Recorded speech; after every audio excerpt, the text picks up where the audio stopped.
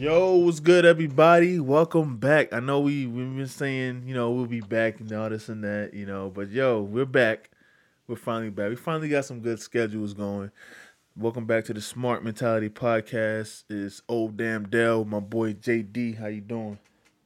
It's good, man. We finally got some stuff to talk about. Yeah, A lot of stuff actually happened and accumulated. So, we figure we'll bring it back. facts. Yeah, we got a group chat with us and like a lot of our other homies, and we talk about shit that goes on every week. And it's a lot of stuff that frustrates us, and it's a lot of stuff that we're excited about, and a lot of stuff we don't know what's gonna happen, and we're kind of like anticipating and we're on the edge of our seats. But there's also stuff that like frustrates the hell out of us. So like, where do you want to start? Yeah, man. I mean, like it's crazy because I mean we're in the build to WrestleMania. We're kind of excited extra because we're going. So like Yep. there's a lot of incentive for us to be invested in what's going on. But I mean, like WWE has been in a really interesting spot lately because of what's going on with AEW Yeah. and what's going on with just like WWE's reaction to that, or just like whatever, like the reaction to themselves even. Hmm. So we got a lot of stuff going on, but I mean, I guess there's no point really recapping what's been going on in the interim, but I guess we could start off by saying that this current week we had a lot of NXT call ups that kind of came out of nowhere, and like how do you feel about that? Because I feel like that the NXT call ups kind of disrupted the flow of this week in Yeah. general. Yeah, I agree because there was some things that happened that, and then when you look at NXT, it's like, huh, I wonder if that's still going on. Okay, so mainly, I like the NXT call ups. I like the matches they put on. It was all Yeah. fun. It was cool to see them finally. And when you look at like Ricochet's reaction to being okay, so first of all, we will say who got called up just for anybody who don't know. Ricochet, Aleister Black, Gargano, and Ciampa all got called up to the main roster. Yep. But Ricochet's reaction to when him and Finn won. Him and Finn was put into a match uh, against Bobby Lashley and Leo Rush, which was a Mhm. hell of a match. It was a great match. Yeah, it actually was. Like they played off of the body types well. Hmm. Everybody did what they were supposed to do. Like Leo Rush and what's his name, Ricochet had a dope ass one on one. And if you seen, I don't know if you've seen like any of the matches when they was on the Indies and stuff. They're Hmm. they're, they're pretty good together. Yeah, Um, I figured like when I saw them together, I was like, wait, yeah, this is probably like a good pairing, just because yeah. they have like flippy and very show off styles. Hmm. And Bobby Lashley, he came in, he did exactly what he was supposed to do. Look strong as fuck, He Yeah. and it was really good. And but I was getting that was his reaction when him and Finn won. Finn like told him like the ring is yours basically, and he just looking. Even though the crowd was shitty as hell. Oh my gosh, yeah, that was one of the worst crowds for NXT debuts. Like, when you debut people from NXT, like that's why they usually wait until after a big pay-per-view, Yeah, or like, because that's when you get the hot crowd. But those they did this in like some random place in Louisiana, and nobody gave a fuck. Like, or they didn't sound like they gave a fuck. Yeah. You know what's crazy? All right, so they was in Lafayette, Louisiana. This is just a fun fact. I went to Fayetteville State University, which was named after Lafayette. So that's just funny. Like, so I thought it was funny as hell whenever that happened. But anyway, um, yeah, the crowd was shitty, but Ricochet was still. He was just looking like, oh man, I finally made it. You know what I mean? And Hmm. so it was dope to see his reaction there. But Yeah. all the Alistair Black had it was a really good match with him and Elias.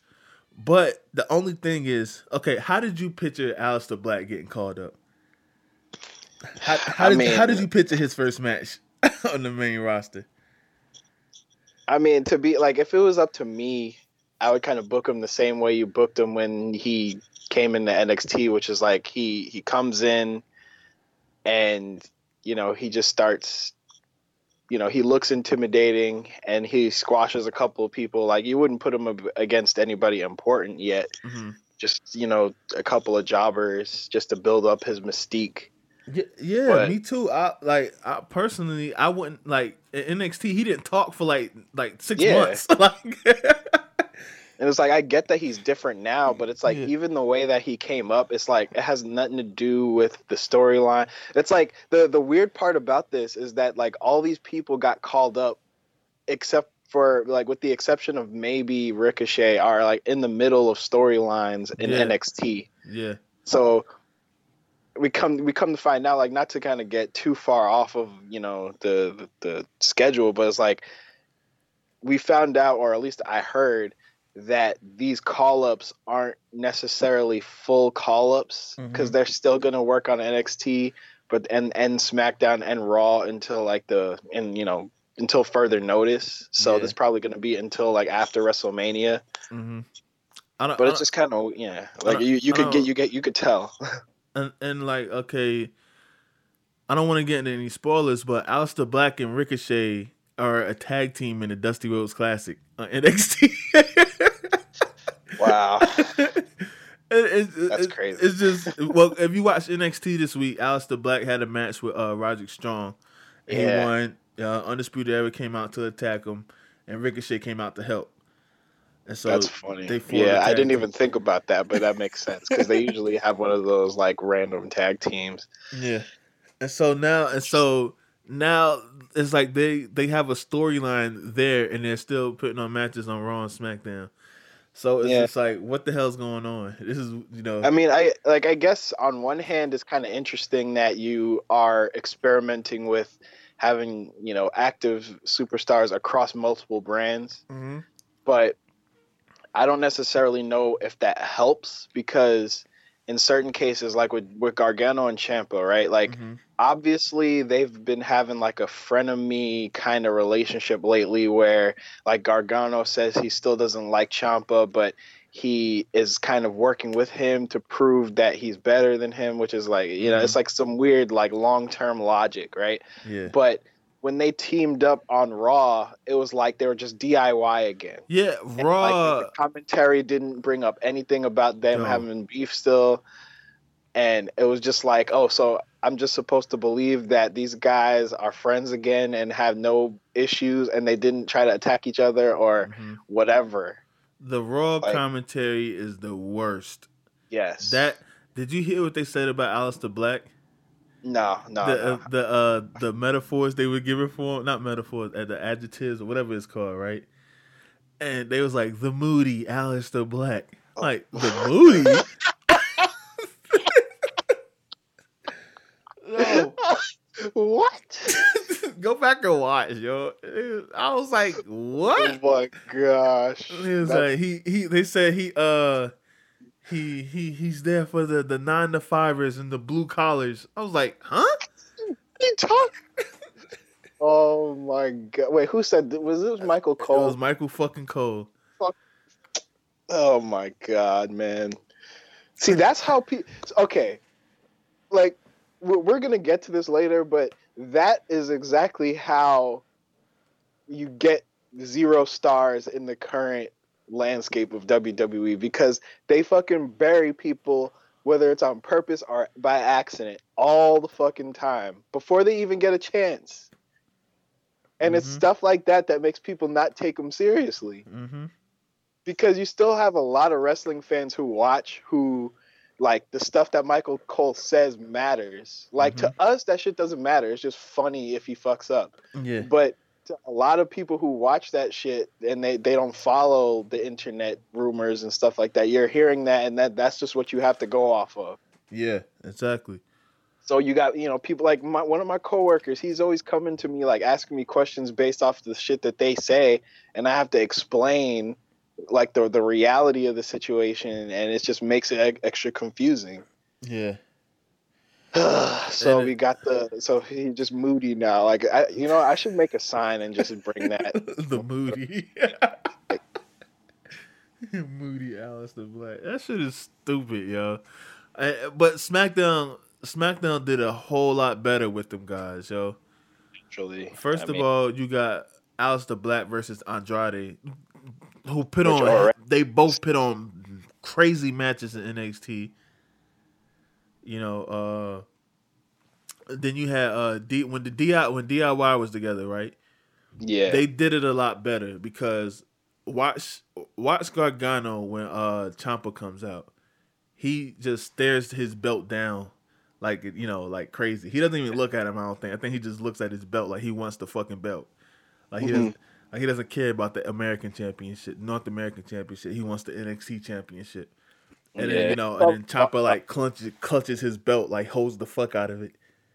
I wouldn't be surprised if like they got feedback after Raw and they were like, okay, on SmackDown we'll try to rectify it a little bit. Mm-hmm. And it's like Gargano tried to play the crowd. Ciampa didn't give a shit about the crowd. He was more so for his belt. And so they did a lot better on SmackDown. The commentary even helped them a lot better on SmackDown. Yeah. But like, what do you think overall about how these call-ups kind of disrupted the flow of all the other storylines? Because like, in a lot of ways, it felt like all the existing storylines on Raw and SmackDown kind of got put to a halt. Like, I don't even really remember anything major happening with there was some stuff that happened with Becky and Charlotte and whatnot, and you still had a little bit of Kofi momentum being built, but that's basically it. It's like you had the Becky stuff, you had the Kofi stuff, which is kind of tied in with Daniel Bryan and stuff. Yeah, but that's about it. It's like the SmackDown woman, the Raw Women's title and the SmackDown, WWE title basically, and everything else was basically introduce these NXT people. Yeah, I don't know if you said the SmackDown title. Well, yeah, the SmackDown Women's title. Because Asuka had a match. She did? Yeah, remember she lost. Oh, yeah, she did. Yeah, she lost. Wow. Yeah. See. Yeah, I kind of erased that from my memory. There's a way they could have did that and it worked, but yeah, it was just like what? Like, I think both of us reacted. It was like, yeah. You know what made it worse? It made it worse because that fail attempt looked like shit. Yeah. Like, okay, so when you do one of those like eye rake roll up heel victory kind of things, like it really benefits it to make it look clean because that like the believability really goes a long way. And it's like if you want me to believe that Mandy did some fucked up shit to cheat to beat Asuka of all people, then it needs to look good. Yeah. And when it looks the way that it looked, it's like, come on, man. Like, that didn't look like that should have taken her out. But here we are. And it's like, I understand. It's like, I don't even think that Mandy's necessarily bad at what she's doing.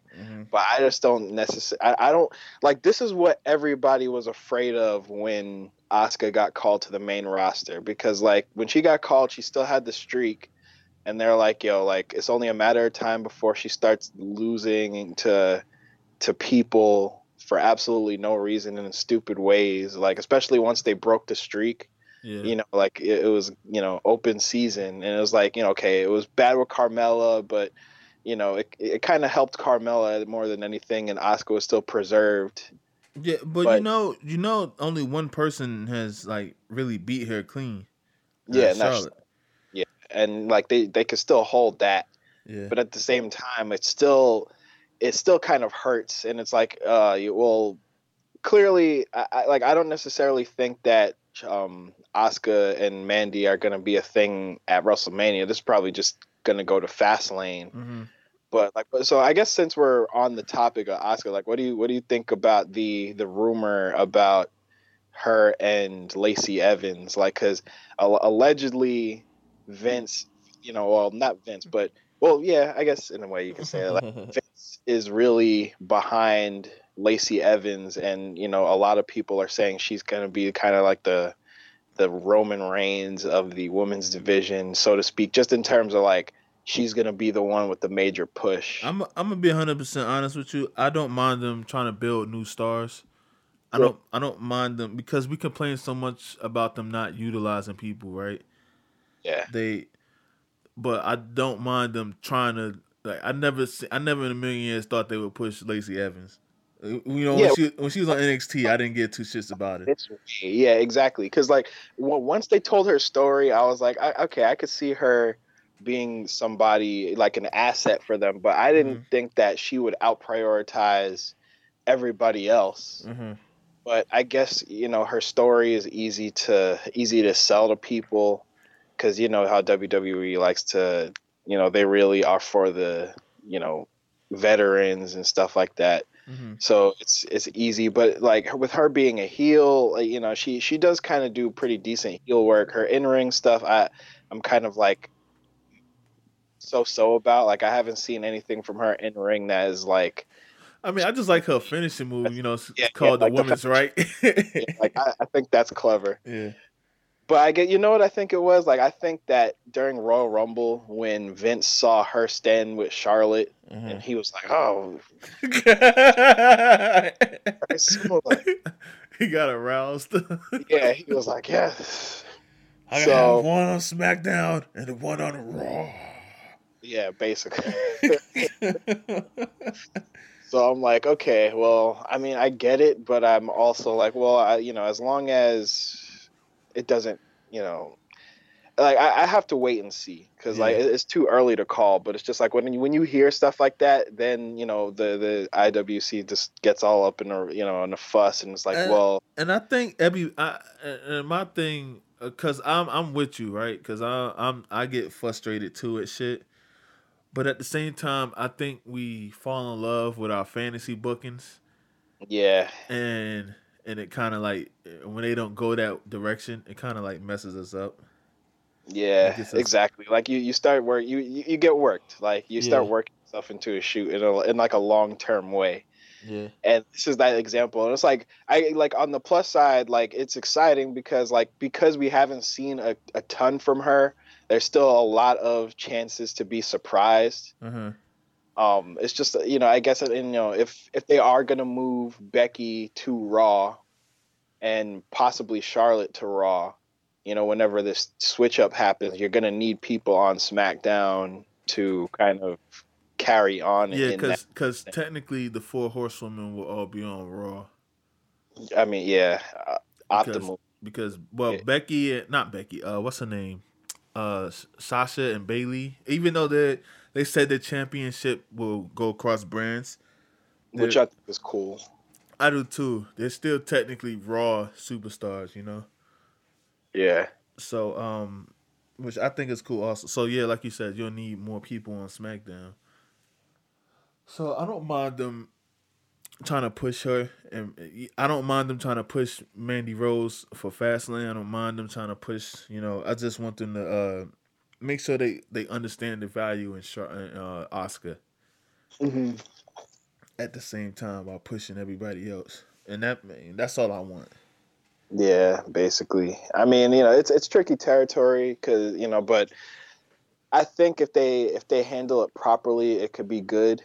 Because at least they're gonna put some emphasis behind somebody because Nikki Cross. Right now, I Yeah, have no idea what Vince's plan will be for her because do you think it's weird that they called up so many people from NXT and none of them have like a concrete brand right now? Like, do you yeah, think that this means that they're just gonna kind of soften the brand split even more, where it's like there's certain like, but I feel like that's kind of counterintuitive, but if it feels like they're doing this kind of to pad out the the shows a little bit. yeah. I never really understood like well, understood how they could like because Triple H said before nobody's getting called up unless they have a 6-month plan for them. That's But clearly yeah, not the case. yeah, That's that's yeah. This is like the end, like the opposite. It's like they literally called up these people with no plan. Like EC3 has done nothing but beat Dean Ambrose. Lacey Evans, was just walked down the ramp a couple times. We just talked about her, but like as of right now, yeah, she just comes out and does these really awkward segments. which again is getting to the other point we're going to get to later, which is just like And we killing your talent before they even get a chance to start. Yeah, and we said, in the group chat, the best thing about EC3 is his mic skills. He's not a good wrestler, but he can really cut a good promo. EC3 hasn't said a word. Nope. They announced him getting called up in December. He hasn't said a word. Yeah, that's weird, man. Because like for someone like me, it's like I've heard a lot about EC3, and I know he's talented and whatnot, but like his work in NXT didn't really like change the game or anything. Like he was there, he did his thing, he had a couple of decent matches, but and like he has a lot of charisma. I could see that, but like I don't necessarily see what he's gonna add to anything on Raw and SmackDown yet. And to have him come out and literally do nothing is not making the case any better. Yeah. And it's just kind of weird. Like, yeah, you could have him beat Dean Ambrose, but Dean Ambrose technically is going to be more safe after that just because of who he is. And if you're not going to capitalize on it, if like EC3 is not going to come out and talk shit about how he beat a Shield member, former champion, what does it matter? Yeah. But and it's I don't know. And like you said, I have a coworker who doesn't watch NXT at all. He doesn't watch anything other than WWE. He views it as the minors.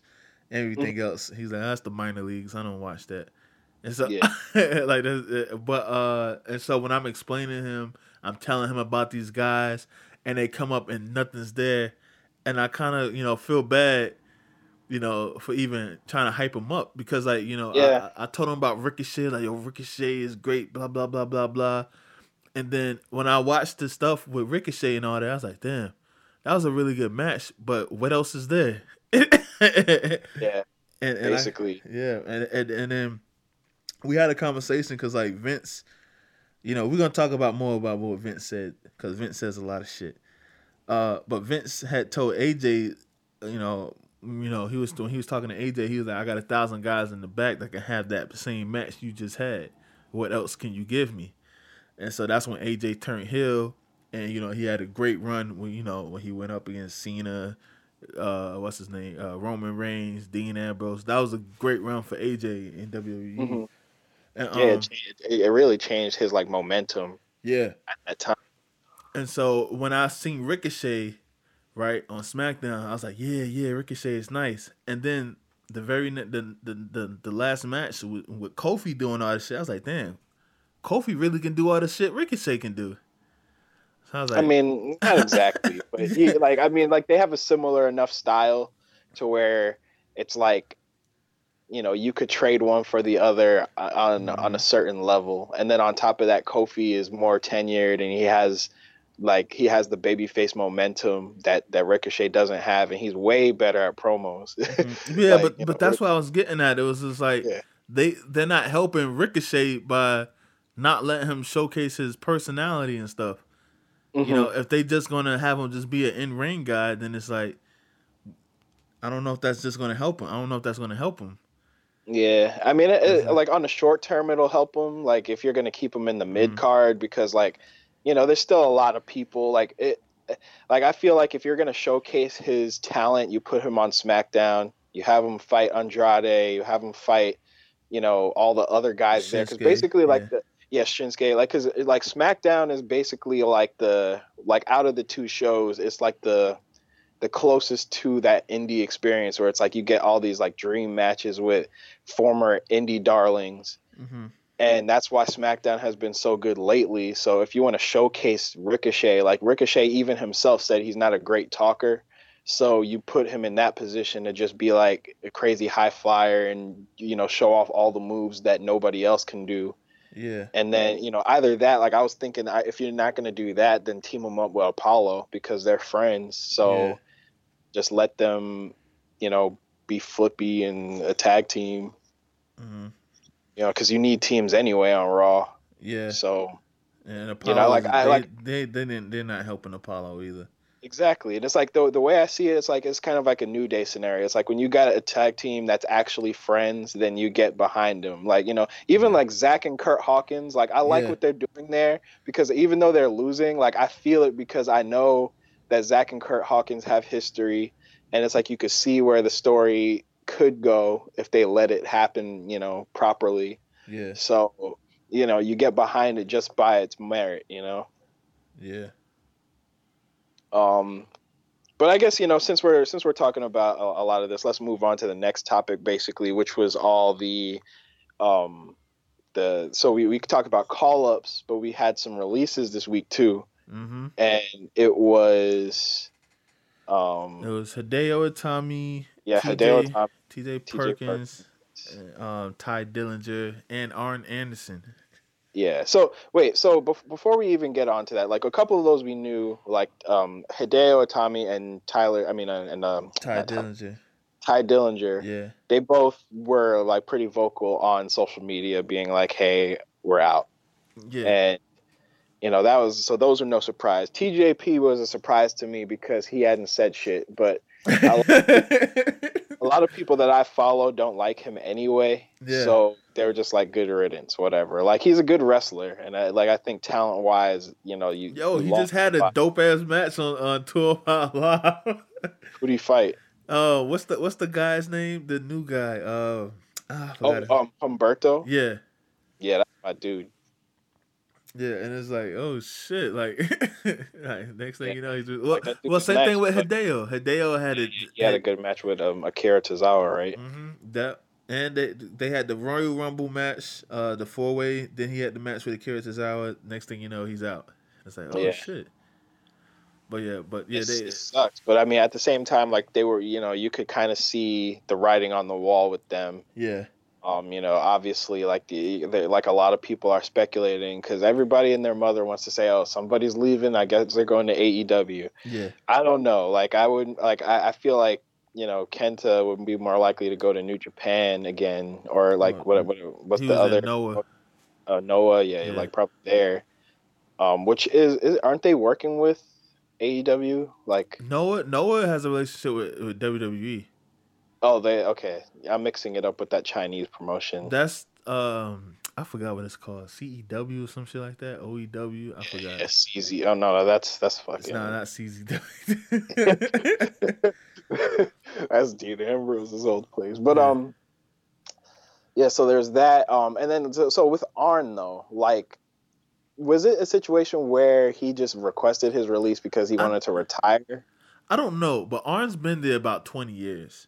Yeah, like I mean, he's good. He literally came with the invasion angle. Like when they bought WCW, a few months later, Arn Anderson came as a producer. Mm-hmm. But I think it's crazy because they let him go right before the Ric Flair birthday thing. Oh yeah, you're right. Yeah, that is kind of weird. Unless he wanted to, I don't know. Like I don't know whose decision it was. But at the same time, they did just hire mad producers too. Mm-hmm. So like that seems more like a business thing rather than like a personal. Like it just since it happened the same day as these other releases, everybody was trying to make it seem a little bit more disingenuous than it probably was. And here's my thing, because I've been thinking about it, and it's like it's sad because I fuck with Arn Anderson. Did you seen that video of the AA spine buster he hit on Dolph Ziggler at Starrcade? Clean, yeah. yeah. It was still nice, still clean. Even the rollout, like Naomi was like, "Yo, the rollout was even." And it's like, okay, so when he got announced the release, and I was thinking, I was like, yo, he's been there 20 years still, and I was like, he's been there that long. But yet, the tag team division is trash right now. What's going on? Was he in charge of that? Was he not? Him being a tag team specialist, you would think he would have had the tag teams, doing great and shit. I don't know what's going on back there. I like to know what's going on back, behind the scenes. I don't like to be spoiled with shit. But I do like to know how back. Like it's kind of like watch. You like you like to see how Marvel movies are made. I just don't want to be spoiled about what's going on in the story. Yeah, no, I agree because like there's so many baffling things that are going on in WWE where it's like they say one thing and then they hire all the people to make it happen, and then they'll fuck it up somehow, or like it'll take them mad long just to get to the point that they were trying to make. And when they get there, like it works, and then you're like, how the fuck did that work after all that like shit that you put us through? Yeah. So I don't know. It's some the WWE trap, I guess. Yeah. But they hired recently Abyss from TNA. Oh yeah. Sanjay from TNA. Hurricane Helms. Yeah, And he got hired. What's his name? Double J, Jeff Jarrett. They hired him too as a producer. Wait, so Abyss is going to be working like on a backstage role? Yeah, he's going to be a producer. Oh, okay. I didn't know about that. Like I thought for some reason he was going to be on TV, but I would prefer him to be back, a backstage role, just because like that dude's old himself. So yeah. And so and I think it's dope being that they're going to be working backstage, and then you got a lot of TNA wrestlers there. So now you have guys who are the producers producing guys that they know. And that's how when Jericho and Kevin Owens was doing their thing, and the producer doing all this, and it was really fun. The guy doing all that stuff was their friend. The guy, what's his name? Jimmy Jacobs. That was his name. Yeah. Yeah. And so, but he got fired for the Bullet Club thing. But he came up with the list. He came up with the Festival of Friendship, all that shit. And they what you call it? So when you got guys who know, because I don't think Arn Anderson knows, Finn Balor. He probably does now, but not in the same way that like somebody who came up with them would know. Yeah, and it's and I think that's the crazy part about it, because you have all these like they say Vince doesn't watch anything else, So Vince doesn't understand what this guy can bring to the table. They have to explain to Vince who this guy is and shit. It's like same thing with AJ. There was like when Vince seen AJ in action and seen him doing his stuff, seen him when he turned heel and shit, his first response was, why didn't we sign this guy 10 years ago? And and they was like, well, Vince, he was here, you told him he was too small. Like what are you talking about? It's like, and yeah, it's just like what the fuck. Yeah, man. I mean, hey, look, it's weird. I mean, so I guess let's since we're talking about Vince now, let's talk about what this guy claimed, because that's kind of like the underbelly of everything we've talked about so far, and it's been kind of like a hot topic on my mind because it's very frustrating and it's like an ongoing issue in WWE. Yeah. But so Vince made some claims, and I don't have the quote right in front of me, but essentially he was like, the reasoning for all of the recent call-ups was that Vince feels like there are no current superstars in the roster, and he feels like there's like almost nobody with any superstar potential out of the people that they have and haven't fucked up already. Yeah. And that they called up all these people because they're kind of desperate to get some new blood out there to keep it fresh. And that shit is frustrating to like, if you're somebody who watches the product week to week, like we are, like I feel like most smarks are, that shit is frustrating as hell, because you see all of the wasted, underutilized, potential, and you always hear these stories about how, Vince, he knows what he's doing because he's a genius, this, that, and the third, and if somebody's not getting over, it's because they're not working hard enough, or they didn't seize the opportunity, or they got lazy and complacent. But when you are in charge of a company that is in turn squandering a lot of the talent that they get, like I'm sure you have cases where you have superstars that come up and they don't deliver and it's disappointing, so you don't do anything with them. But when you have somebody that is clearly doing something good and then you make them do something stupid, and then you wonder why they're fucking depressed after you make them do something stupid, and then you just kind of leave them off to the side and you don't give them anything to do. Mm-hmm. Then you get mad at them, and then you're like, oh well, we don't have any superstars. But it's like they had the potential to be. It's just like you completely like put out their fire before they even had a chance to start. So it's like, you know, one of the examples we talk about all the time is Tyler Breeze. Yeah. And this happened to him basically twice. Yeah. Because in NXT he had the Prince Pretty thing, and he was you know, sure, he was fashionista and stuff, but he was a good wrestler and everybody respected him, and he was a really good heel. People hated him, but they respected him. NXT had no problems. He comes to the main roster. What did he do? He beat Dolph Ziggler. Yeah, everybody beats Dolph Ziggler. Yeah. And then they did nothing with him. That was it. Yeah. He didn't get hurt. They just didn't do anything with him.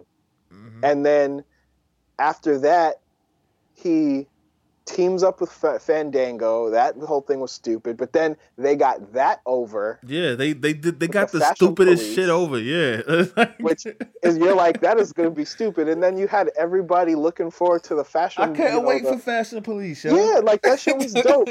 And then they ruined that with an aimless storyline that didn't go anywhere. That had nothing. Like in that case, I don't see what they could have done to salvage that. It's like they knew what they were doing. They were executing on it, and they were being given these segments that had nothing to do, and then they moved it to WWE.com, and then like from there on, it was like, okay, this shit is dead.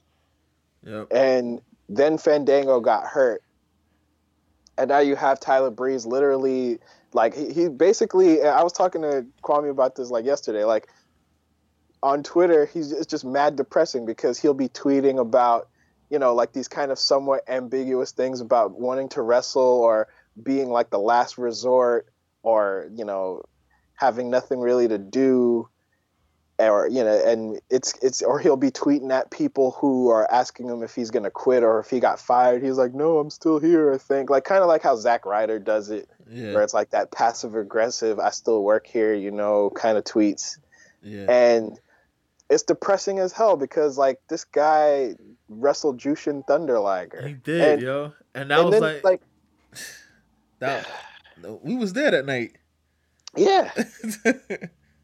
And then he had the match, like it was crazy because they let him go back to NXT, have a great match, and it felt good to see him, you know, do something again. But it's just like, come on, like it's like they know, but they're just like, whatever, we don't care. He's not a star, and it's like, well, then what is, like? Because I don't know, because like if you're not gonna do anything interesting, if you're not gonna write an interesting story for anybody, then how do you expect anybody to get over? Like only like I understand that there's a couple of times where you have something where you get a flash in the pan.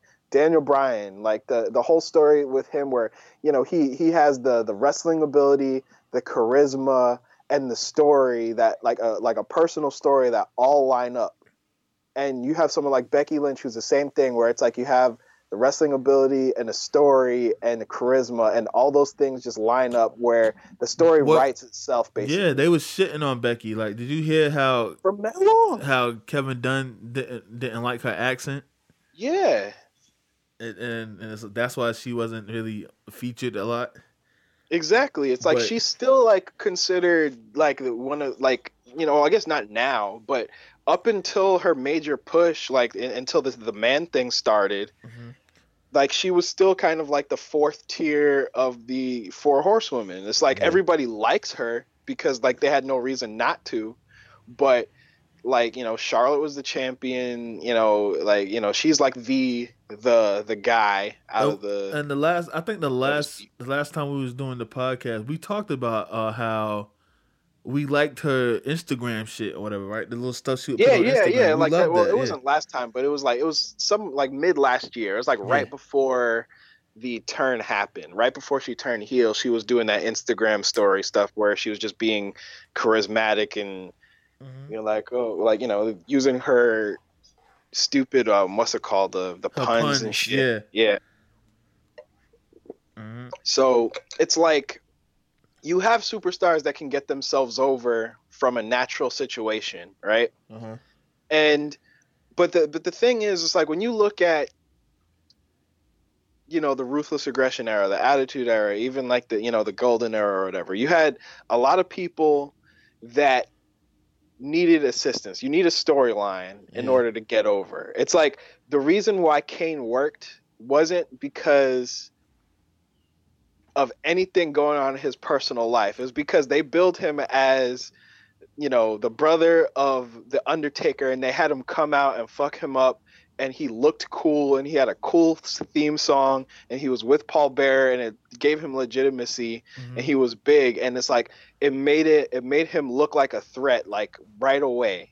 Yeah. Someone, like Mankind had these multiple personality. Well, Mick Foley had multiple personalities, and he would come out and he would do weird things, and he had like a logic behind all those. The Rock, like he was just just had good promos and stuff like that, and obviously like there was kind of like a different stepping stone with someone like The Rock or Stone Cold, but it's like not everybody is gonna have these flash in the pan, like the crowd gets behind you type of moments, right? And you need to push people properly with proper storytelling and good matches, or and when you put people out there and then you just expect them to work with like you are like, okay, what's a good example? Like, this isn't necessarily with Bray Wyatt in particular, but like when you have him come out here and try to act like a fucking projection of worms on a thing is going to be scary. Yeah. Then you're just asking people to be like, I walked out there in that. I walked out the damn room when we that gathered was WrestleMania, right? Yeah, when we got together to watch that, I went outside. Yeah, I was like, I'm not watching this shit. Yeah, like, and it's like, for all of the things that they did with Bray Wyatt to build him up like he was going to be this Undertaker-like thing, they had him lose, and then they had him lose again, and then they had him lose again. And then the one feud that I can remember he won, which was against Dean Ambrose, it was because he fucking blew himself up. Oh, yeah. And that didn't help anybody because the match was boring, and you had one of the worst finishes in the modern era. Yeah. Like the build up with him and Randy was great. I love the build up. The build up was cool. Like that shit was funny as hell when Randy burned his house down. Yeah, there's no way Randy should have been the face in that one. He burnt this man's house. But even the story that they was telling after he burnt the house, how he got powers after that, I was like, okay, I can't wait to see what happens. And when they showed the worms in the ring, I was like, all right, I'm out. I can't do this. Yeah. It's just like, what do you expect? It's like, I don't know. So you have squandered people like that. You have scenarios where you squander some other people, and then you try to build other people up for no reason. So, like, unfortunately, someone like this is like Jinder Mahal, who they made champion, and now they're not doing anything with him. They could be using him as a solid mid-card role, as a heel. Instead, he's not doing anything. You have R-Truth, who him and Carmella got over because the mixed match challenge. Everybody likes R-Truth. They're enjoying his current run. We say it all the time. We was like, yo, I didn't know he was so athletic still. And it's like, yeah, exactly. Like that dude is like surprisingly good still. Like everybody always forgets. Yeah. And you make him U.S. champion at the beginning of Black History Month, and then you go the rest of Black History Month without seeing him once. I haven't seen him since. There's still one more week left of Black History Month. This could change, but I guarantee on my life that the first Raw in March, he's gonna lose that shit. Oh, sorry, first SmackDown. Yeah. he's gonna lose it. Yep. And it's just like, come on, man. Like, I don't understand. And for Vince to be like, there's no stars, just like when you consider all of the, like, you know, that type of evidence, it just sounds like bullshit to me. And it's just like you're just force feeding, like you're not providing an environment for your stars to grow, because while you do have a good roster on paper, and the roster is a bit like, you know, has potential to put on great matches, Yeah. you're not, you know, building great storylines, and you're basically trying to wait for somebody's real life storyline to be so powerful that it becomes a good storyline. So if you look at those examples, Daniel Bryan, Mm-hmm. Roman Reigns, Becky Lynch, and now Kofi Kingston / Mustafa Ali, right? Because they were Yeah. trying to do basically where Kofi Kingston is right now, Mustafa Ali would be right there. And like, I don't know if the people would be behind Mustafa Ali in the same way, because like, I feel like the Kofi thing had the extra ounce of it's Black History Month behind it, and he's been there for like 10 years and hasn't gotten his Yeah. I proper. think Kofi had an extra amount of oomph on it.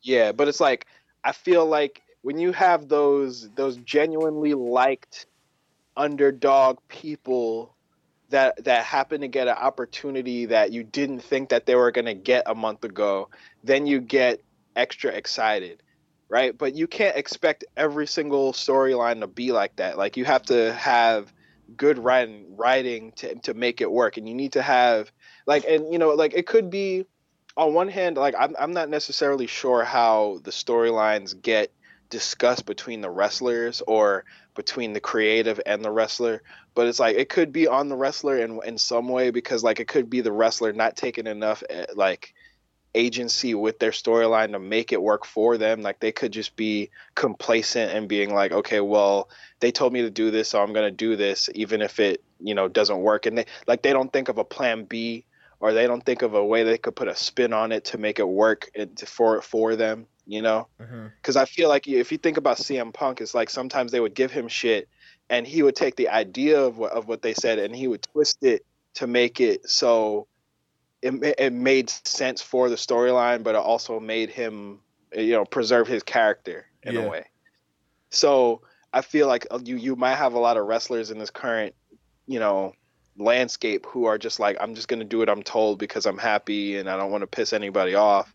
And then you just like, you end up looking stupid, and then you feel bad about it and go on Twitter and complain, or, you know, whatever.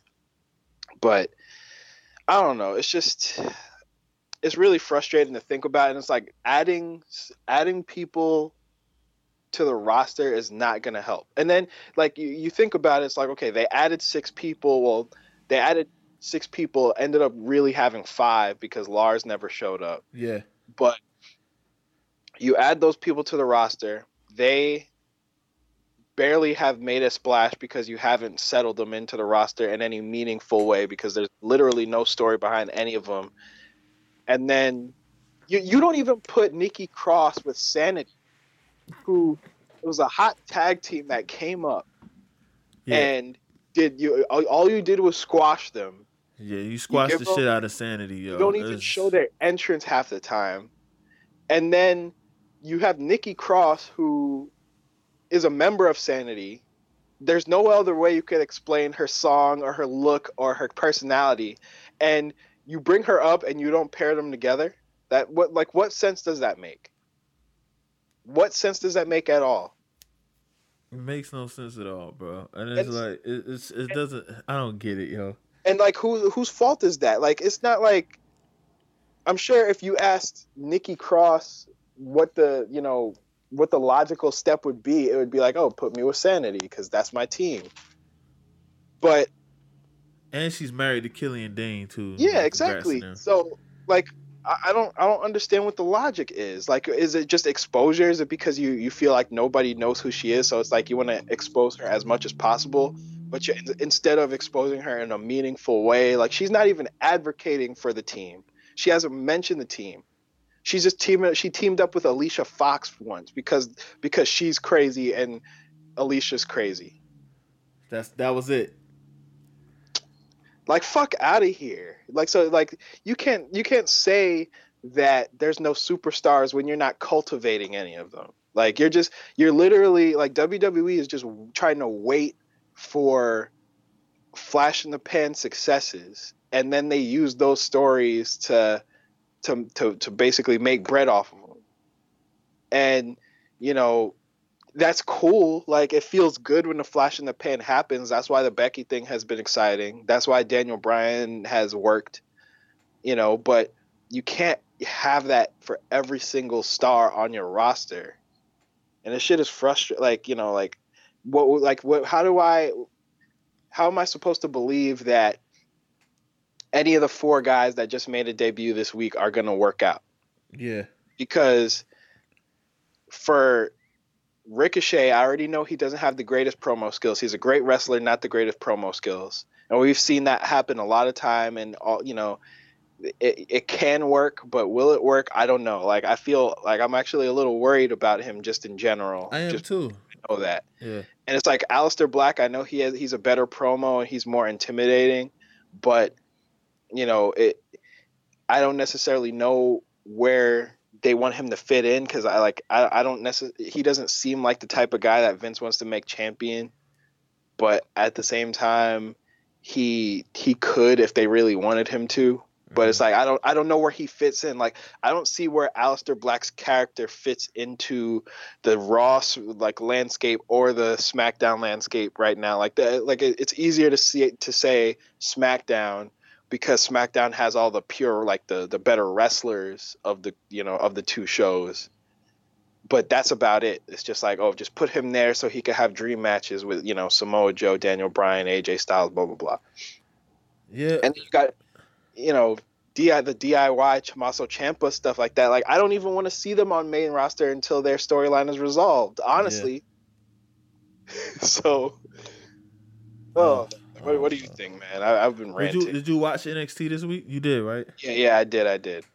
Nah, man. You know, I want to shout out the Velveteen Dream. He beat Johnny Gargano for the North American Championship. And I think that's also a part of the DIY storyline too, because Ciampa was there. You know, he was looking down on him and stuff, and it's just, I don't know, it's just frustrating because I don't know what Vince is doing. I can't wait for the XFL to start, so he can focus on that, and you know, and I think the XFL will be successful this time around. Because I don't know if you did you watch the XFL documentary? Yeah, I did. And, you know, and how the NFL took, like, basically they took some of the XFL ideas. Did you see that part? Yeah, it's basically like a lot of the camera work and the cinematic way that the NFL works now all came from the XFL, which is dope. Yeah, so you know they got the AAFL right now, but them niggas is broke. So I think the XFL will be straight. So I can't wait for Vince to, you know, go focus on that, man. And I heard they was letting Triple H do a little bit more like control of some of the stuff. Yo, speaking of that, like, you heard about that shit with Triple H having to basically fight Vince for, you know, to preserve Finn and Ricochet, and that's kind of another example of what we're talking about, where, like, because like there was one option, well, the initial option was have Ricochet come out and fight Finn, right? Yeah. But Triple H is like, Finn just won the Intercontinental title, so we can't have him lose when he just won. Yeah. Like, this coveted belt, and we're trying to protect him. But we also can't have this new guy that we're trying to show off to the world losing his debut match. Yeah. Especially if it's not going to be like a 25-minute slobber knocker where he looks good in defeat. Mm-hmm. Like, you can't do that. So they were like, he had to convince Vince to be like, let's just make a tag team match. And that's why you got Lio Rush and Bobby Lashley teaming up all of a sudden, even after they broke up. Yeah, they broke up in the last pay per view, Elimination Chamber, and then the very next night they were back together. So it's like, I guess I guess it wasn't a breakup. I guess he was just frustrated. I don't know. Yeah, I mean, it's a lesser of two evils. Like they're trying Yeah, to make it work retroactively, and like but the but at the fact same that time, Triple H had it's, to fight this nigga to yeah. to like make it make sense. So like it. I don't know. It's like there's a lot of weird shit going on in WWE as usual. But when you hear those kind of stories, it makes it frustrating because it's like you want to get behind certain people and you want shit to be good again. You Hmm. want people to you want to be excited about talking about it week to week. Yeah, But you got to just take it where you can. It's like, yeah, it's been, it's definitely like I would say both shows in general, more Raw more so, has been on an upswing compared to where we last were. Because before, like, I couldn't even bear to watch Raw. Now yeah, I've been watching Raw like a little bit more. yeah. Me But too. Cause I used to watch like the 30-minute breakdown on YouTube. Like somebody yeah, would put all the clips together. or the Hulu version or some Hulu, shit. yeah, I watched that. But now, I tried to sit through it. Uh, Yeah, or if anything, I'll try to DVR and fast forward or have yeah, it on the background while I'm doing something else so I can at least hear what's happening. yeah. I don't have any complaints about SmackDown, really. Yeah. SmackDown's been consistent Yeah. for now, knock on wood. But it's still, it's just like it's frustrating to deal with, and it's like I hope that like I don't want to see a situation where all these people that they called up end up not really amounting to anything. Like, I feel like out of everybody that called up, the only one with a, alleged secure spot is Lacey Evans because Hmm. she's the one that Vince. Even the fucking stakes and weights, what's it called, heavy machinery. Yeah, yeah. Like they've always been a funny tag team, but they were dope in the ring. I like watching them wrestle. Yeah, but Because they're instead they're just they're having them do comedy bits, which I guess that for a larger audience maybe that Mhm. kind of thing works, but it's like the comedy that they're doing doesn't even make any damn sense to me. It's like Yeah. get Chucky, like I'm like Yeah. it's like is it just like you're just making fun of how he talks basically, or Hmm. like how the character talks, and Yeah. it's like I don't understand how what was going on with them and Lacey Evans like having a walk And off. they start doing the Like, bushwhacker thing, yeah, like that. I which mean, to be fair, is that was kind of fun. funny. Like I It laughed. Yeah, I laugh too. Like it's fun when they do it in the ring. I don't know. I like watching them wrestle, but Yeah. but you do on I guess like on Raw and SmackDown they do need to have more fan interaction. So I guess that's what that was for. But Hmm.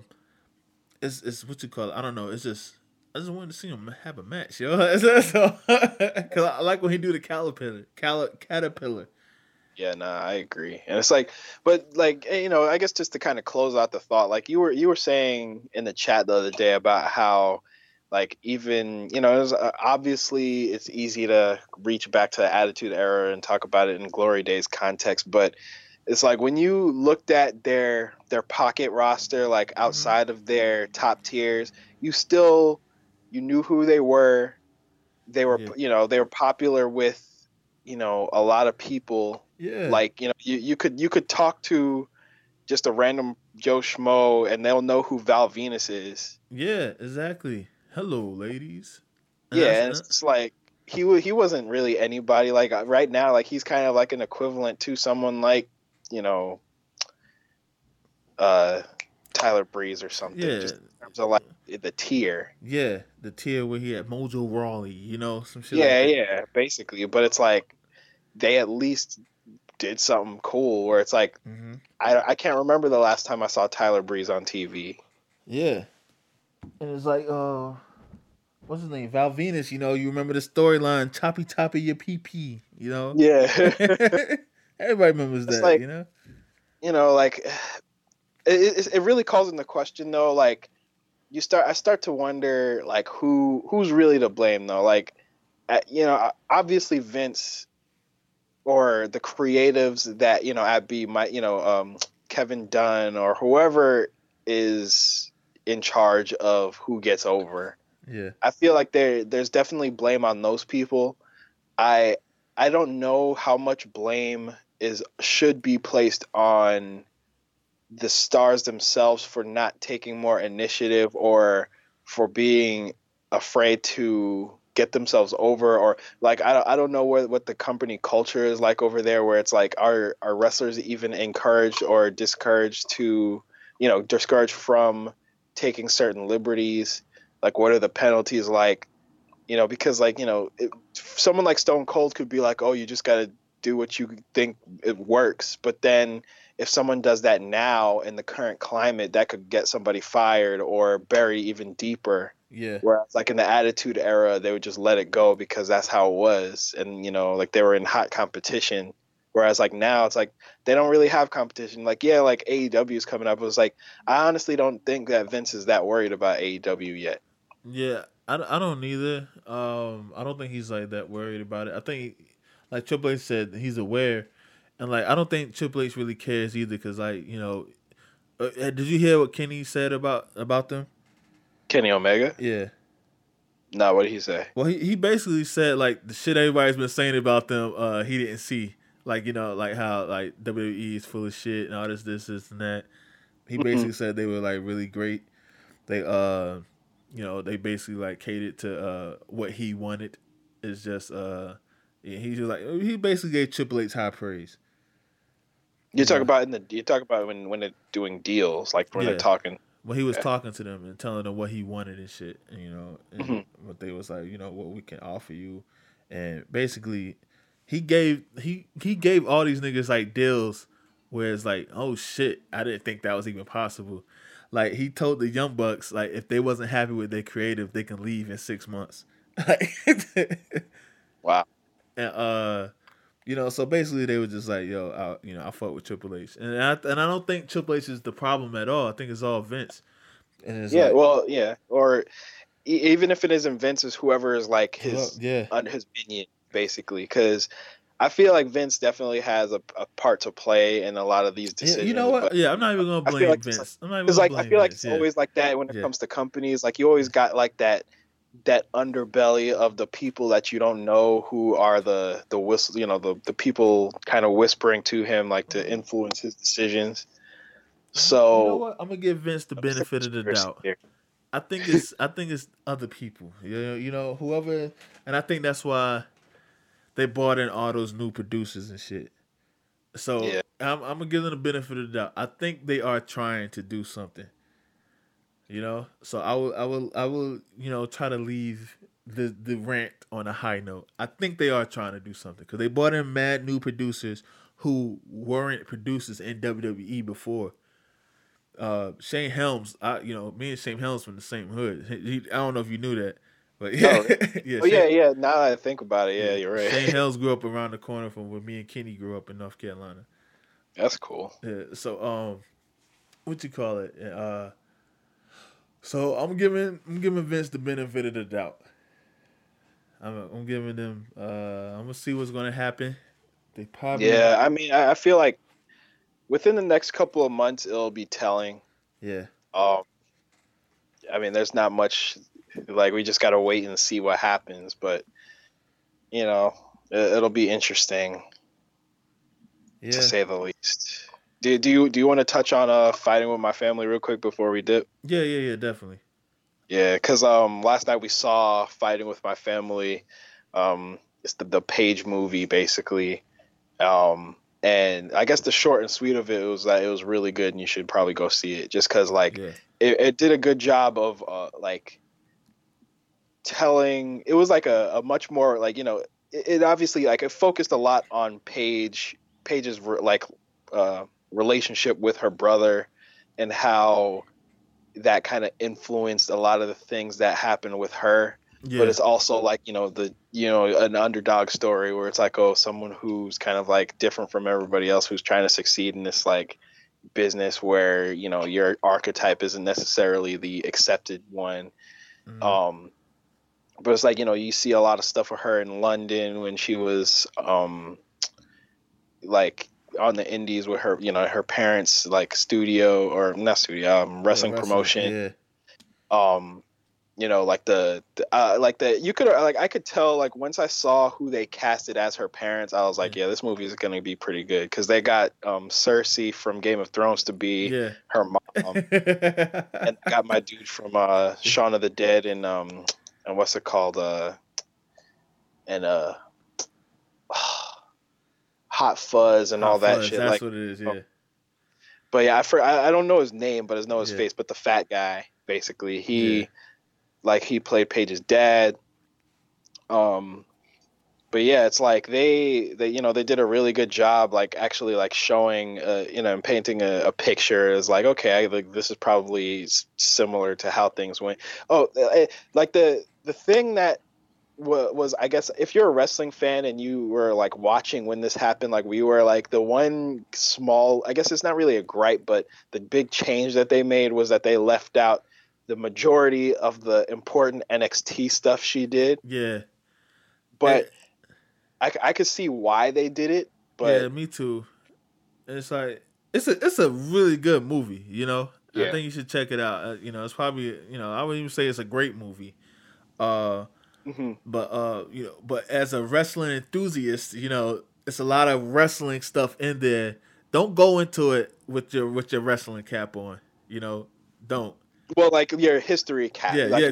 Don't go in there with your wrestling history cap. Don't do it. Because it's the same, but it's different. Yeah. Like when Paige is in NXT and she's talking to the people, it's like she's not necessarily talking to actual people that became wrestlers, but like there's an idea of, oh, okay, this person is kind of like this other person. Like when I was thinking, and it's like the girl that said she was a cheerleader. Alexa Bliss was a cheerleader.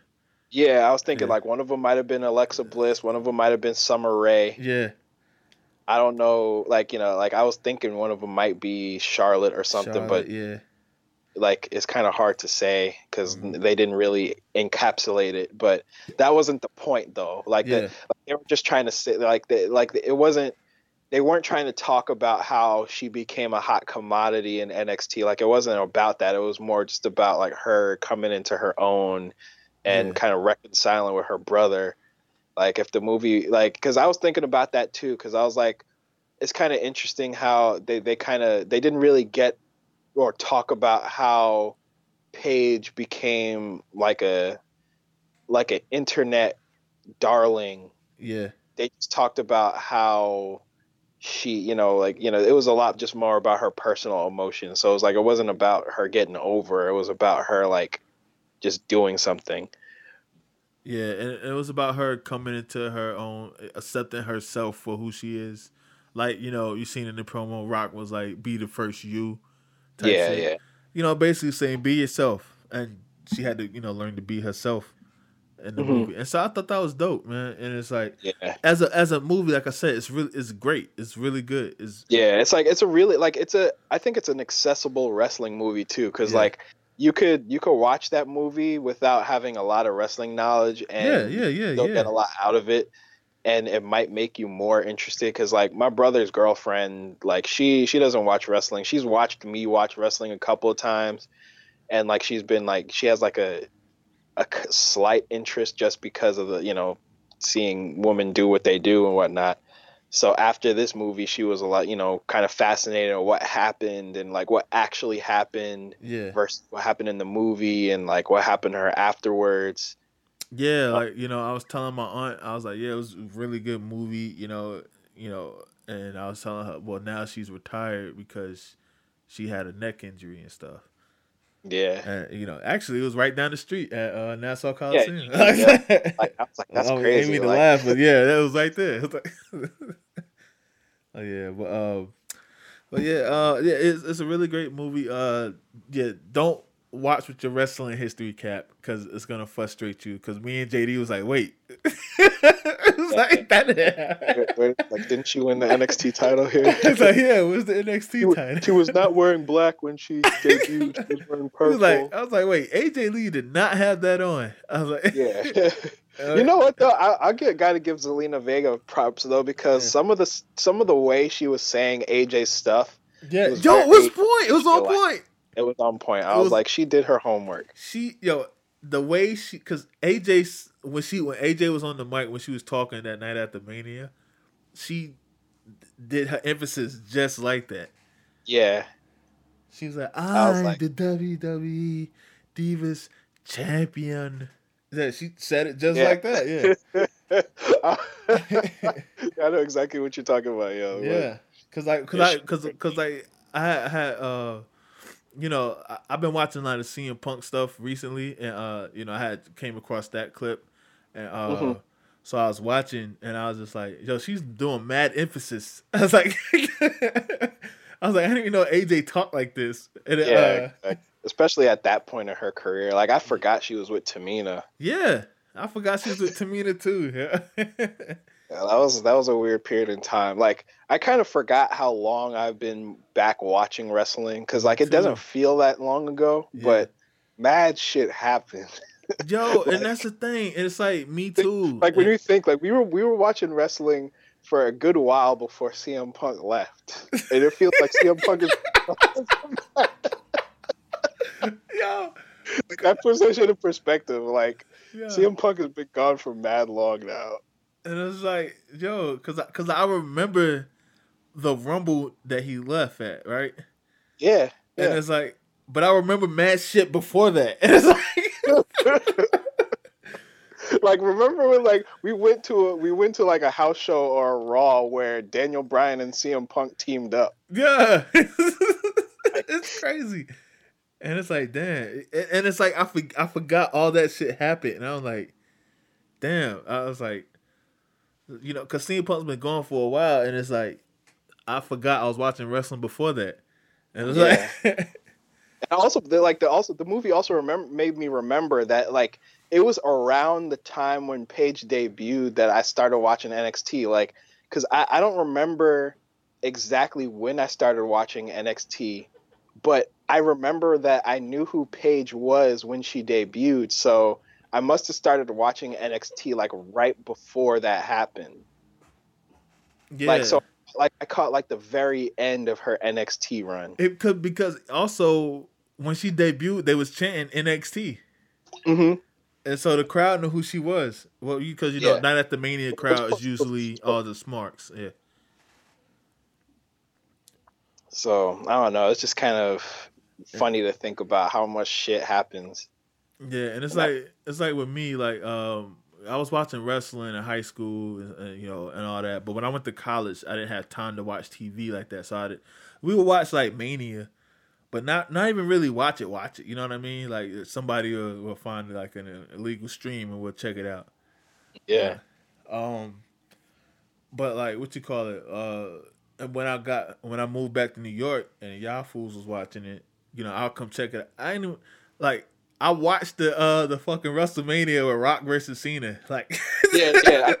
That was the first WrestleMania that I watched since when I came back to watching wrestling. Okay. Because technically it was Kenny and my coworker Herman who were kind of like talking about wrestling enough when I was working at Toys R Us Yeah. to the point where I was like, yo, I'm gonna start watching this shit again because I just felt like, I kind of got invested in what they were telling me. So I was like, oh, let me check this shit out. And then I was like, oh, The Rock is coming back. Like, The Rock is my favorite. I wanted to see what he was doing, if he still was going to wrestle. Yeah. So that's kind of what got me back into it. And that was that period of time when, when he fought Cena the second. I think, because I remember I watched the first match, but then when the second one was going to happen, I was like, yeah, I'll watch the rematch. Twice in a lifetime. Like, yeah. Didn't Diddy perform that year too? who? Diddy? Yeah, Diddy was there for one of those years. I forgot.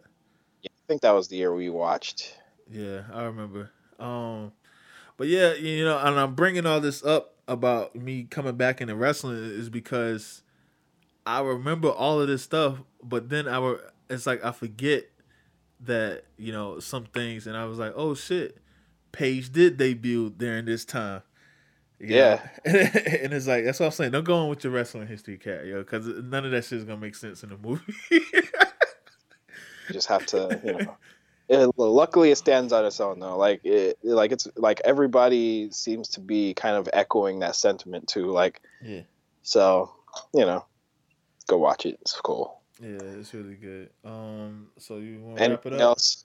Yeah, I think that's about it. Like, we lightly mentioned Velveteen Dream getting his win, but yeah, you should definitely watch that match. Other than that, we'll try to come back, whenever something relevant happens, I guess. Like maybe around Fastlane, or like, I don't know if you want to do it sooner, but I guess we'll just by ear for now. I'll hit you up. Yeah, we'll see. All right. But yeah. Jeff, man, for my man JD, is Old Damn Dell, and this is Smart Mentality Podcast. Peace out. Yep.